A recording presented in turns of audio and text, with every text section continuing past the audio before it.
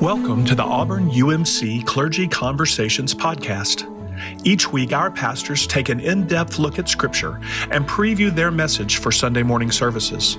We're glad you joined us. For more information about Auburn UMC, please visit our website at aumc.net. Welcome to our conversation. We are so glad you're here. Happy Easter. We are now in the season of Easter. We're glad y'all are joining us today. Charles is taking a much-needed break, and so I'm glad we could talk. And we were just nervous because, we need Charles. And without him, he always brings such good stories and everything to things. But today, we're in the resurrection moment. Easter is a 50-day season, the great 50 days they call it. And so there's even a good hymn that says, "Every day to us is Easter." And as we move through this holy season, we still get to say, "Christ is risen indeed." And we had a great Easter Sunday last week. We did. It was wonderful. It was almost even the weather was like a perfect resurrection image. I came to work and it was so foggy that I could not see stoplights until I was right up on them. But by the time service started at 8, it was beautiful, It was sunny, and it did not start to rain until every single person had got home and gotten out of their car. Yes. No one's Easter bonnet got wet. It was a great day. Yeah, it was great. And I'm grateful for all of you. So many of you joined us in person and others online, and it's been a joyful season. On the second Sunday of Easter, it's not the same after, it's second Sunday of, which I think is kind of a cool thing to remember. Me too.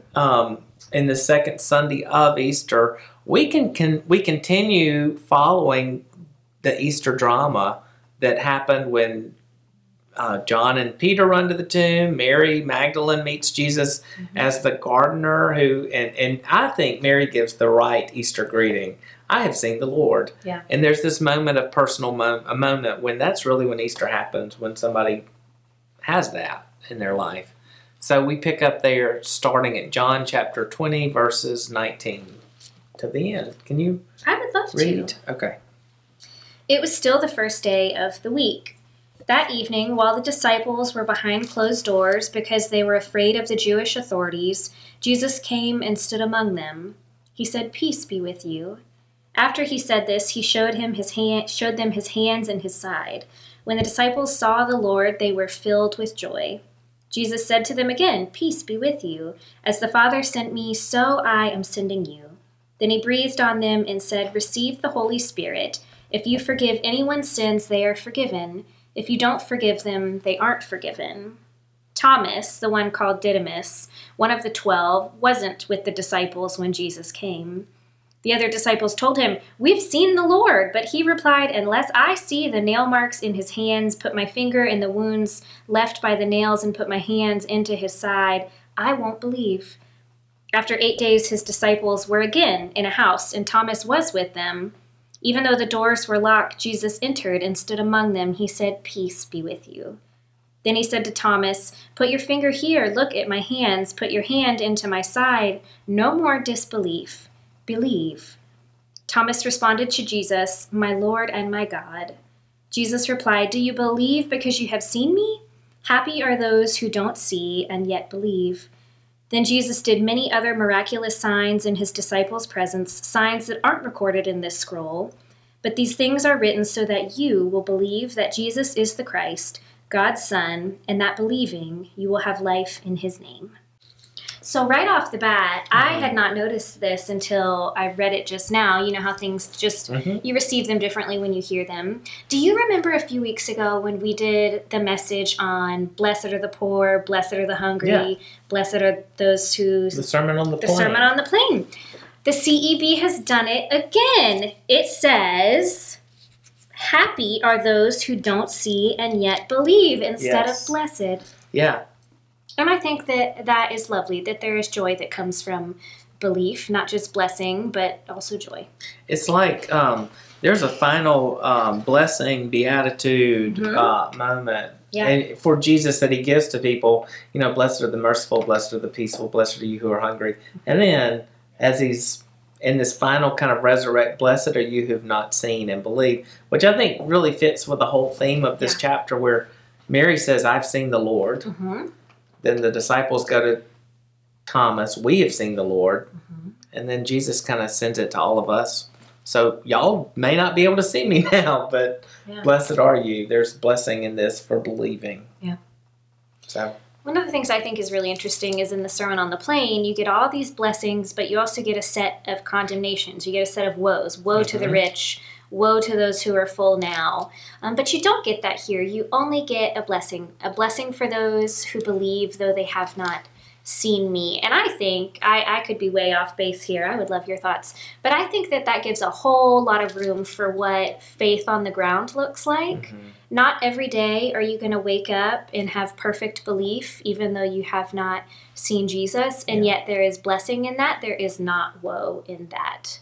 Do you know what I mean? I do, because there's this moment, at least I think, I'm trying to, as I think about what you just said, there's this moment where we go through moments of life when we're like the disciples, where we're ready to close the doors, shut the blinds. Yeah. I don't want to see anybody. I'm scared. Or that moment where we're holding in a grudge, or there's a lot of dark things we can take on where we don't really know what does resurrection mean. And it's almost like in this moment, Jesus comes in and says, it's not about seeing me all the time. It's about receiving peace. It's about knowing that you have power to forgive others. And resurrection is bigger than a ticket to heaven. Right. It's about here and now life. Mm-hmm. Darkness, depression, doubt, holding on to those things that separate us from other people or get in the way. That thing that life is letting go of all that and discovering the hope in Christ here and now. I don't know if all that makes sense. No, that absolutely makes sense. Anne Lamott says, the opposite of not faith is not doubt. It's certainty. And I think that what we get here is an invitation from Thomas to live into that the opposite of your faith is not doubt. The opposite, really, of your faith is believing that you have it all figured out. I think there is something deeply, deeply holy about desiring to experience God in a visceral way such that you are changed. I love Thomas. I love this story. To me, it's like if we didn't have Thomas, we would not. I would feel guilty that I have had doubts in my life or moments when I've wondered, was it all made up?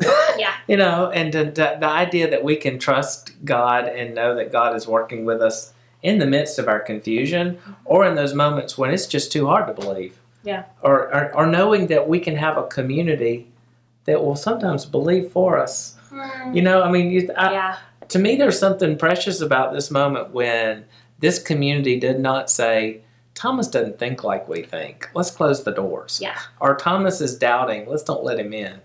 Or he's not like us anymore. Mm-hmm. There's not this better than or people that are different than us or don't think like us, that we're not going to let them into. They surround him and they keep inviting him back. I love that idea of our community having belief for us when we cannot have it. Mm-hmm. I think the temptation in our world especially is to surround yourself with people who only look and think and act like you, but I will be the first to say that is a very dangerous and, dare I say, unfaithful thing to do. And you reminded me, one of the great things that we get to do today, the first Sunday after Easter, is welcome a group of 25 confirmands into our church. And that is a really lovely thing because almost all of them were baptized, a lot of them here as infants, where we looked at their parents and we said, will you raise this child in such a way that by your teaching and your faith and your example, they may grow to profess Christ for themselves. Mm-hmm. And then we look at the community and we say, will you do the same thing? Will you support not just this child, but this family as they grow and develop?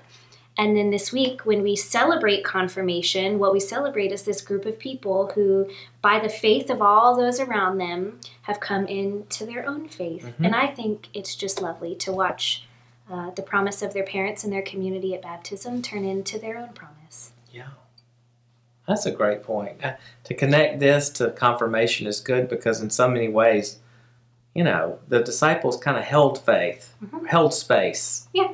for Thomas. Absolutely. And we hopefully can do that for one another. I love that as Methodists, as people of the Wesleyan way, the faith tradition we have is that God is always reaching out for us and wooing us into faith, even when we've had faith. Yeah. That it's this ongoing growth. And there's moments when we need people to hold space for us. And faith is not about getting in an echo chamber with people who all think like you. It's enjoying the God in the messiness of things that allows us to question and journey together. And I think that's part of the beauty of what it means to be a lifelong disciple. And that is that you never figure it out. About the time that you're positive you have all the right answers and you're an expert at faith, you might be in some trouble because this faith that we hold to really prides itself on being able to change us and continue to make us more and more and more like Jesus. Yeah. I don't know if I've never met the person on this side of heaven who was fully transformed. Yeah. We are all, as Wesley would say, going on to that perfection of love within us, because it's like holding water in your hands. Just when you think you got it, it will slip right. Yep. It's a gift every day to have this connection and this relationship with God. We don't, no one owns it. Yeah. And the beautiful thing is that even when, like water, it feels like it's slipping through your hands and you don't have a grip on it. I think I quoted Anne Lamott earlier, but I really think she borrowed from Paul Tillich, who said that doubt is not the opposite of faith, it's a piece of it. That even when it feels like your faith is slipping through your hands, doubt is a piece of our faith that kind of sharpens us to move forward, to have deeper and meaningful and personal faith. Yeah. In the midst of a community that can believe for us. Well, and having people to talk to, because, you're reminding me, I forgot about Paul Tillich and Anne Lamott, so thank you. I think that's what we get to do for each other, is to, share, here's what I hear, here's what I see. And I think that's what faith is. It is a conversation that leads to confirmation. And I think about our people today, our young folks who will join us in the afternoon and have a beautiful moment of confirming what God's already been up to in their life, and they get to say yes. Their parents said yes to them earlier, of loving, I'm going to raise you in a church and in an environment where we're going to hold space for you till you catch it, and they've caught it, and I'm looking forward to that. So, Me too. Any other thoughts? I know we have a big concert Sunday afternoon at 6 o'clock. Randy Atchison. He's played at the White House. He's played at Carnegie Hall, and he's a child prodigy kind of person from Clanton, Alabama. And so he's going to be here at 6, and our own Jacob Smith is from there as well. So two good people. Excellent. I know. Anything else we need to share with folks before we close? I don't think so. We've got a lot going on, and I'm glad that Easter is a season that we can keep on celebrating with all that is going on in the life of our church and our community. So today we move from I have seen the Lord to we have seen the Lord to blessed are you who have not seen, and now get to profess you believe. So thank y'all. Thank you. Day. I'll pray. Okay. God, we give you thanks for this holy season of Easter, this season of new life. We give you thanks for a church that is so alive right now, and we pray that you would guide and bless our conversations as we all engage in the blessing of this holy season. Guide and bless us, we pray in your name. Amen.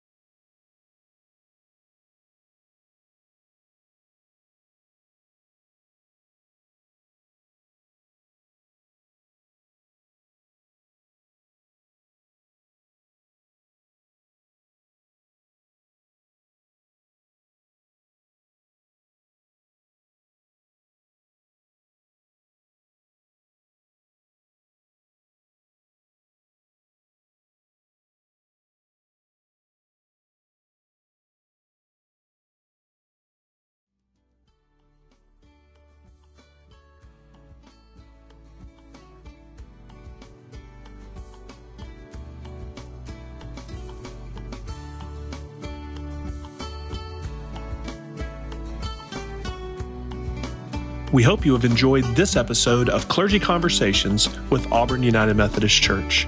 Check back next week for our next episode. For more information about Auburn United Methodist Church, please visit our website at aumc.net.